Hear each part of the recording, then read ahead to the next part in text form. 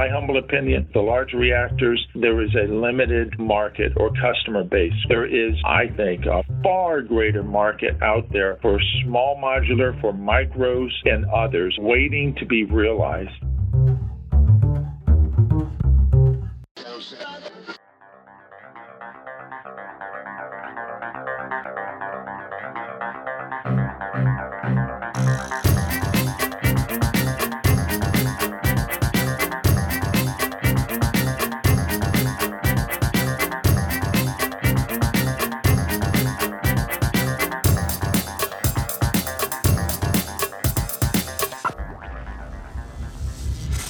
This is Energy Cast, and I'm Jay Downhauer. Today we are talking about the future of nuclear energy and how it could follow two tracks, very big and much smaller. It goes without saying that if you care about abundant baseload carbon-free energy, nuclear is the way to go. Yet the industry has struggled to get new projects off the ground. About 10 years ago, we were well on our way towards a nuclear renaissance. Then, in 2011, the industry faced a huge setback from Japan.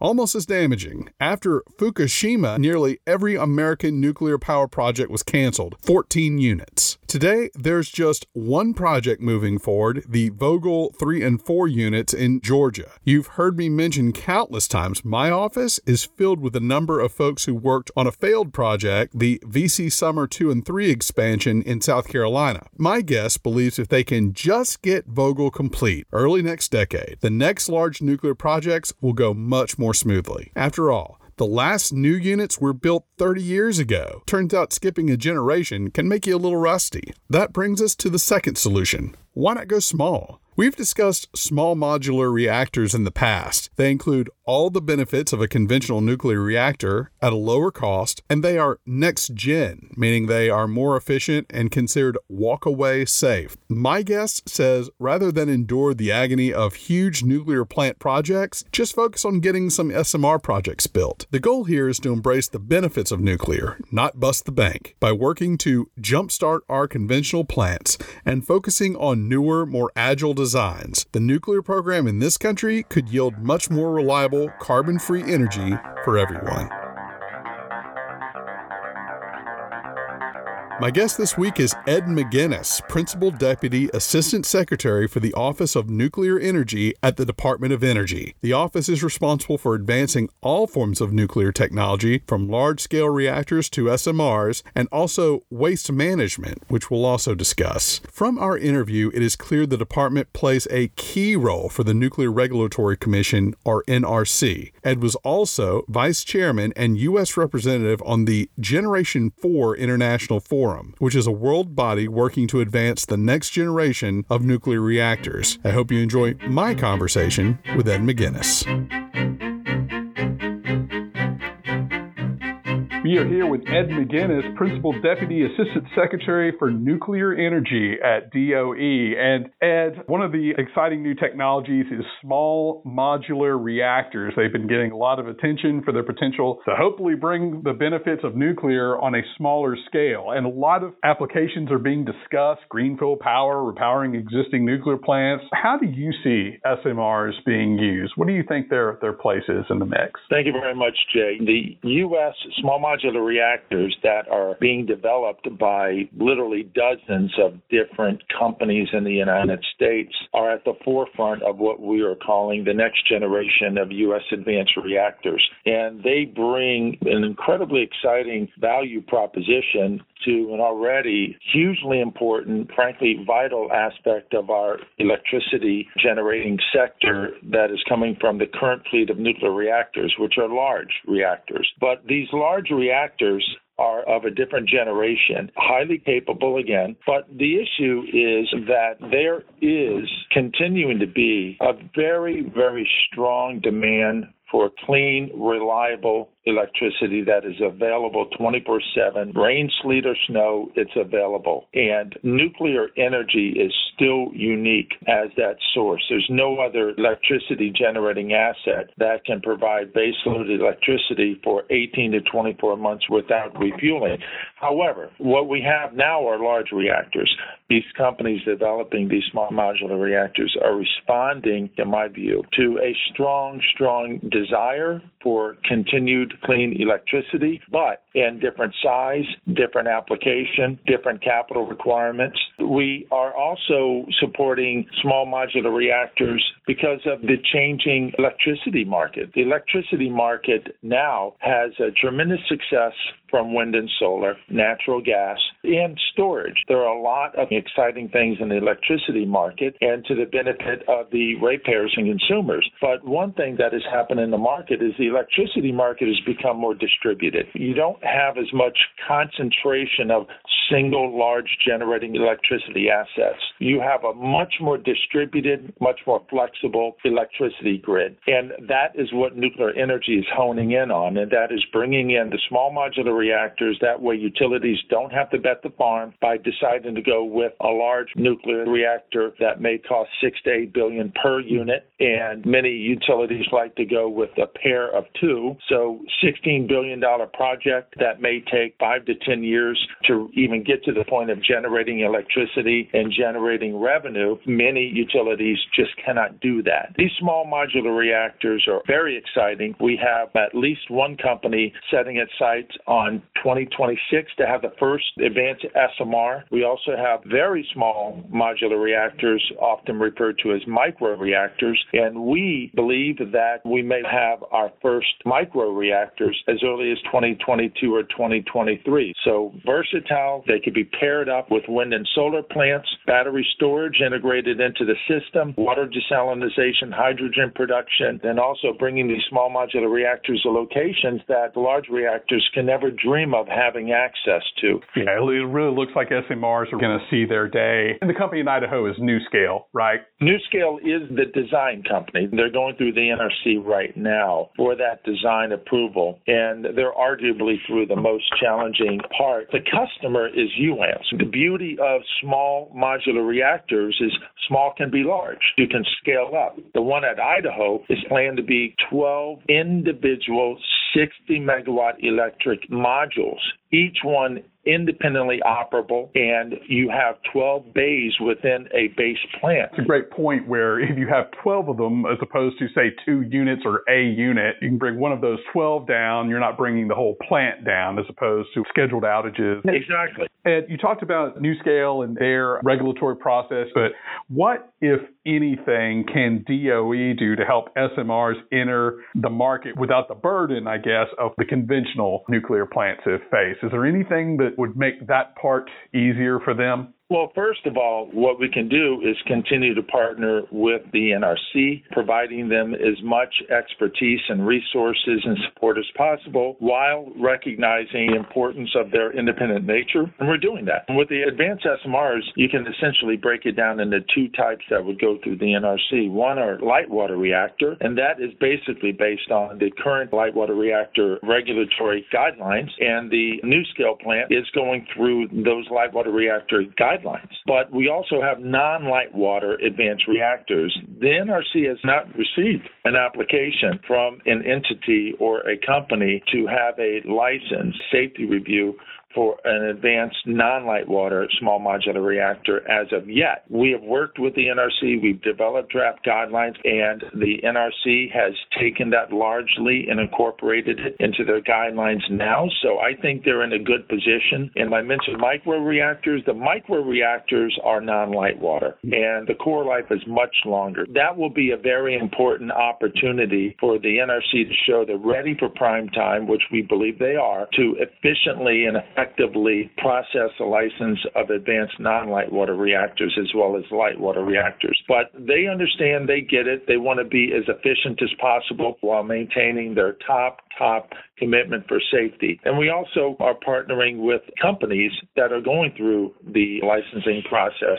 Case in point, NuScale. And the last point on this, NuScale has already gone through the Class 1E exemption that requires light water reactors to have electric pumps and motors as part of their primary safety system in the event of a loss of coolant or power where they have to come to a steady state of shutdown. Well, for these new advanced reactor designs, including NuScale, they're what we call walk-away safe. This design, if it had a complete loss of power, that reactor would shut down on its own, even without any electric pumps or motors, or without any human intervention. That is game-changing. If you don't have a core melt scenario, then you're at a point of siting these reactors proximity-wise to the users. Even a profile looks different for most of these advanced reactors. These are built in-ground. You won't see the traditional large cooling towers. The point is versatile, scalable, not having to bet the whole farm of the company in order to get the financing and get through a very, very lengthy construction project, and getting into a serial production mode and being able to bring an entirely new generation of reactors to the market, unlike we've seen today. Moving from micro reactors to something a little bit bigger, the one reactor that seems to be getting a lot of focus is the AP1000. It was a pre-approved design, but facilities here in the United States, they've had trouble getting them built. What do you think has been the biggest challenge for those projects, Ed? Well, first of all, the AP1000, let me be clear, we're very proud of that design, just like we are with the GEH ESPWR design. We've invested quite a bit of taxpayer funds in partnering with them through a program called MP 2010, and it has resulted in what we have now is 2 American designs certified by the top nuclear regulatory entity in the world, in the USNRC, 2 designs that are easily, arguably, the most advanced, passively safe, large commercial available reactors in the world. Now, with the AP1000, with the challenges they've had, I would suggest it's from the construction side. But the learning curve that is being realized now is tremendous. It's important to remember the AP1000, the 2 that are being constructed in Georgia now in Vogtle, those aren't the only 2 that are being built or have been built. There are 4 others in China that have now been completed in construction. 3 of the 4 are operating. All 4 started up. You have 2 that are marching towards completion now. In the United States, it's important to remember that before Vogtle and also for Summer, the other project, they were building for the first time in over 30 years from start to finish a new large reactor. That meant bringing together a huge workforce, the necessary manufacturing supply chain that we hadn't put in place for over 30 years. So this first build, yes, there's pain, but it's going to be hugely valuable. We will have shown that we can build the world's largest advanced, passively safe commercial reactors, and we're doing it now. And once we've completed that in Georgia, we will have had so much with regards to lessons learned, and we're going to emphatically show that we're ready to export to other countries who are interested, whether it's India, whether it's Poland, or other countries, but we absolutely need to go beyond large, and we need to develop scalable, small, modular, more financeable, more affordable, more distributed, and more versatile to complement. And I see the disruption coming in from small modular and micro reactors akin to the type of disruption we've seen with oil and gas, hydraulic fracturing, and directional drilling, the type of disruption we've seen with SpaceX and reusable rockets, and even smartphones. We are on the cusp, in my humble opinion, in the U.S. nuclear sector of bringing in an entirely new disruptive class of technologies. You just mentioned something about the supply chain, and full disclosure, I'm a project manager. We're in the transmission group, but I've got a ton of people who came from the VC Summer project. One of the things they came back to me with was this issue of the supply chain. This was a big challenge for them at VC Summer. Was these folks say that vendors who can provide the materials and services for a new construction is a lot different from maintenance of the existing fleet. Is there anything DOE can do to help play a role in bringing on a new generation of suppliers? Because that's hard when you only have one project out there and you haven't built a nuclear plant in 30 years to stand up all the vendors that are needed for all that specialized equipment. What are your thoughts on that? There are multiple ways of going at this. One is the human capital supply chain, and we can't forget that because the labor force and the trades that are required as part of the integrated element of a manufacturing supply chain is vital. That's why we invest tens of millions of dollars every year to various universities and nuclear engineering programs around the country, and we're proud of that. We're very much focused on working with manufacturers on bringing in the next generation of advanced manufacturing. We recognize that we have lost a lot in the manufacturing supply chain, but it's not about just replicating or duplicating previous manufacturing techniques. We live in a very, very dynamic, fast-changing electricity sector, and nuclear energy has to be keeping pace and staying in the front. This is not just trying to reestablish what we've done in the past. We need to stay in the front in a very innovative way. In fact, we do it better than anybody else in the world, in my view, still in the nuclear space, and that is innovation and leapfrogging through major disruptive activities, including advanced manufacturing. Let me give you an example. We've embarked on, just this past year, quite an audacious effort with Oak Ridge National Lab to prototype a microreactor that has been manufactured through advanced manufacturing and additive manufacturing processes, including 3D printing of the entire nuclear core, including ISA-LEU metal fuel. That's what the labs do best, doing things that no one's been able to do. This is not a sandbox. We're looking to support this to go in the market. We're working closely with the NRC to make sure that we can support an eventual NRC license. And once we do that, my experts are telling me it is certainly within the realm of possibility to do 3D printing of larger components, maybe up to about 160 megawatt. Ed, in doing research for this interview, it says you were the U.S. representative to the world for the Generation 4 program, and basically we are in what we call Generation 3 Plus. And I think you've touched on a lot of different nuclear technologies out there, but what would be the greatest benefit of a Generation 4 reactor? Well, Generation 4 reactors is synonymous, in my view, with what we're calling the next generation of advanced reactors that various U.S. companies are developing now. I did serve as vice chair for Generation 4 International Forum. They focus on non-light water advanced reactors,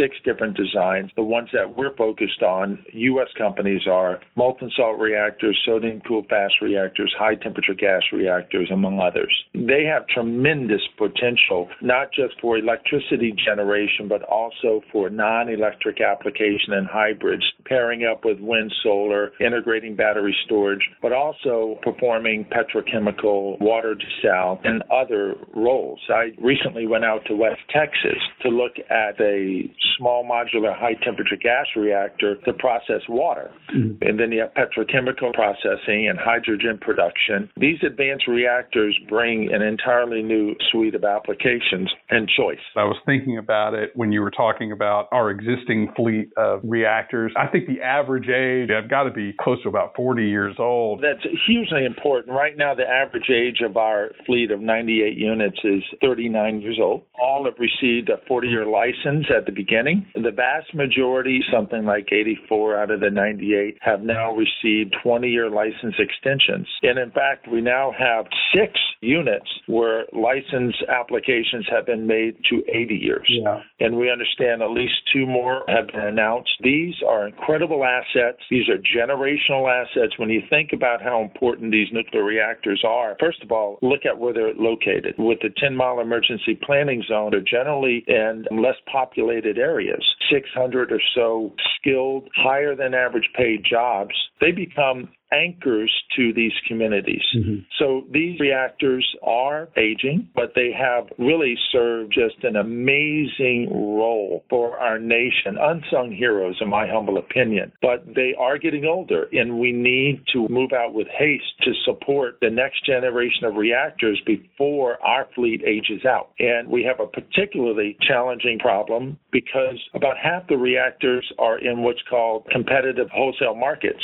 There are a number of plants that have had to close prematurely because they have not been able to recover the sufficient cost for the electricity sold in the wholesale market, vice subsidized wind, subsidized solar, and historically low natural gas prices. The market is not allowing for full and fair and attribute compensation for the unique aspects of these nuclear plants that are key, not only from a carbon-free environmental, but from a resiliency, anchors to communities. So we're also working hard, and we have called on FERC to take action to help ensure these nuclear reactors get fairly compensated. Pennsylvania is playing out right now, and it's rather sad. One is only 31 years old with a 60-year license. That community was banking on generational jobs, contribution, anchored to the community for another 28 years, and now it's slated to be closed next year. That's a tragedy. That's a good point. I think I heard about Vermont Yankee, right? Wasn't that closed prematurely? Right. Vermont Yankee was closed prematurely. Now look at the cost of electricity has gone up. Look at the emissions generated. When these plants go down, there's a strong correlation with that and increased carbon emission. When those three nuclear power plants in Pennsylvania identified to close, including TMI, it will have wiped out all of the wind and solar contributions for non-carbon emitting for well over 20 years. And it seems to be that that's a real public perception issue. And you talk about the average age of the plants being 39. I'm 39. At one point, when I lived back in Austin, I was executive director of a carbon capture association. Having spent time in the coal sector, even carbon capture, I can tell you some environmental groups were not as friendly as others. Some even supported carbon capture, but it goes without saying that environmental groups seem to hold a lot of sway over public opinion. What I'm curious about is, to what extent does DOE engage with the environmental community, particularly the pro-nuclear groups, to help get the word out on the benefits, particularly nuclear safety record and the carbon issue? Have you at any point aligned with the supportive groups? Because it seems to me that they're pretty good with messaging. First of all, we have an all-of-the-above approach to supporting all sources of electricity while supporting carbon reduction. And we have led the world in the past 10 years in carbon reduction while achieving historic growth in our economy. We can do both. I've worked in government almost 28 years. And what I have seen in general is support for nuclear is strongly bipartisan. And one reason is because of the role nuclear is recognized and playing for the environment. But when you start looking at the forecast for electricity demand growth around the world and in the U.S., we will not be able to reduce, not even substantially, carbon and concerns over climate change without nuclear. If we continue to see the premature shutdown of these nuclear power plants, and if we don't bring in the next generation in the 2020s, we're going to see a precipitous decline of our nuclear fleet. And just remember, 60% of our entire nation's carbon-free generation for electricity is coming from these 98 reactor units. Just 98. So yeah. The stakes are enormous, and I think a large number of very environmentally conscious entities recognize that. I certainly see more environmentally dedicated groups recognizing that nuclear needs to be a part of the mix than not. I've lived and breathed experiencing the support from both sides. Certainly this administration, among others, they want clean air, clean water. They want beautiful environment that we can all enjoy. We all want that, but we also want a healthy, prosperous economy, and we don't think it's an either-or choice. We think we can realize both, and we've demonstrated that in the past 10 years with the U.S. leading the world in carbon reduction. This is another challenging issue, environmental related. What do you think will help us break through the impasse on the waste storage issue?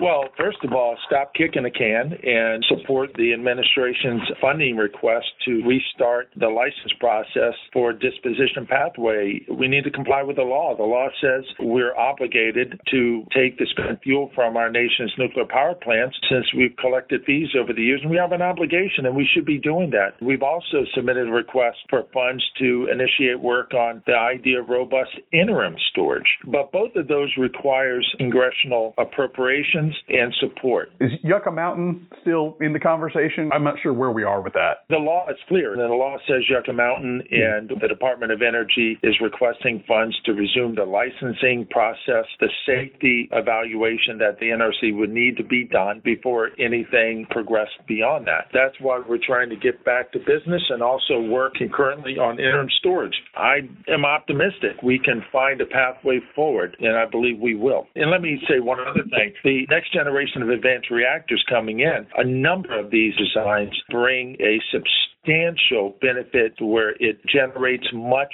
less high-level waste. They have a much longer core life, and they utilize much more of the energy value, and they burn up much of that fuel, much more than what the reactors do based on the 18 to 24-month refueling cycle now, where they're only utilizing about 4% of the entire value. But some of these advanced reactors would generate far less high-level waste that would have to ultimately go into a repository. And then on top of that, we continue at the Department of Energy to demonstrate very thoughtful recycling capabilities and reusing that and ultimately reducing the amount of high-level waste that would have to go into a repository.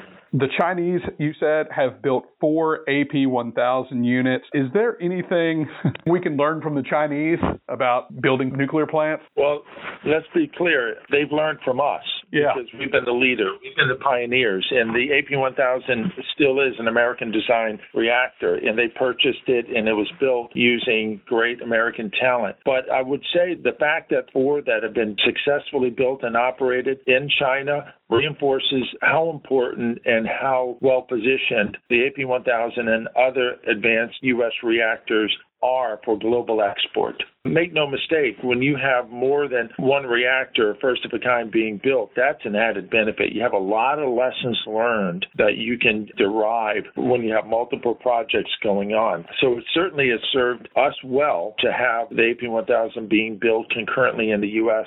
and in another country, and reinforces this great value proposition for other countries interested in availing themselves to what is really the most advanced, passively safe large commercial reactor, not only available, but operating now in the world. All right, Ed McGinnis, Department of Energy, thank you so much for your time. It's my pleasure, Jay. Thank you. That was Ed McGinnis, Principal Deputy Assistant Secretary for the Office of Nuclear Energy at the Department of Energy. Ed also told me that there is a micro-reactor design out there that's about to be submitted to the NRC that could have a 10-year core life. Reactors today usually have to be served every 2 years or so. And in addition to the SMR project in Idaho, Tennessee Valley Authority is planning its own SMR project along the Clinch River near Oak Ridge National Lab. I want to thank Ed for his time. You can find plenty of pictures on energy-cast.com as well as on Instagram at Host Energy. All guests are sent the raw and completed audio the week of release. So far, no complaints. Be sure to leave us a positive review on iTunes. That gets the word out. Music was produced by Sean Stroop at Stroop Loops. That wraps up episode 63. Be sure to join us next week when we talk to a former guest who's starting a new venture to address the huge issue in North Dakota's Bakken Shale. Until then, I'm Jay Dowenhauer. We'll see you next time.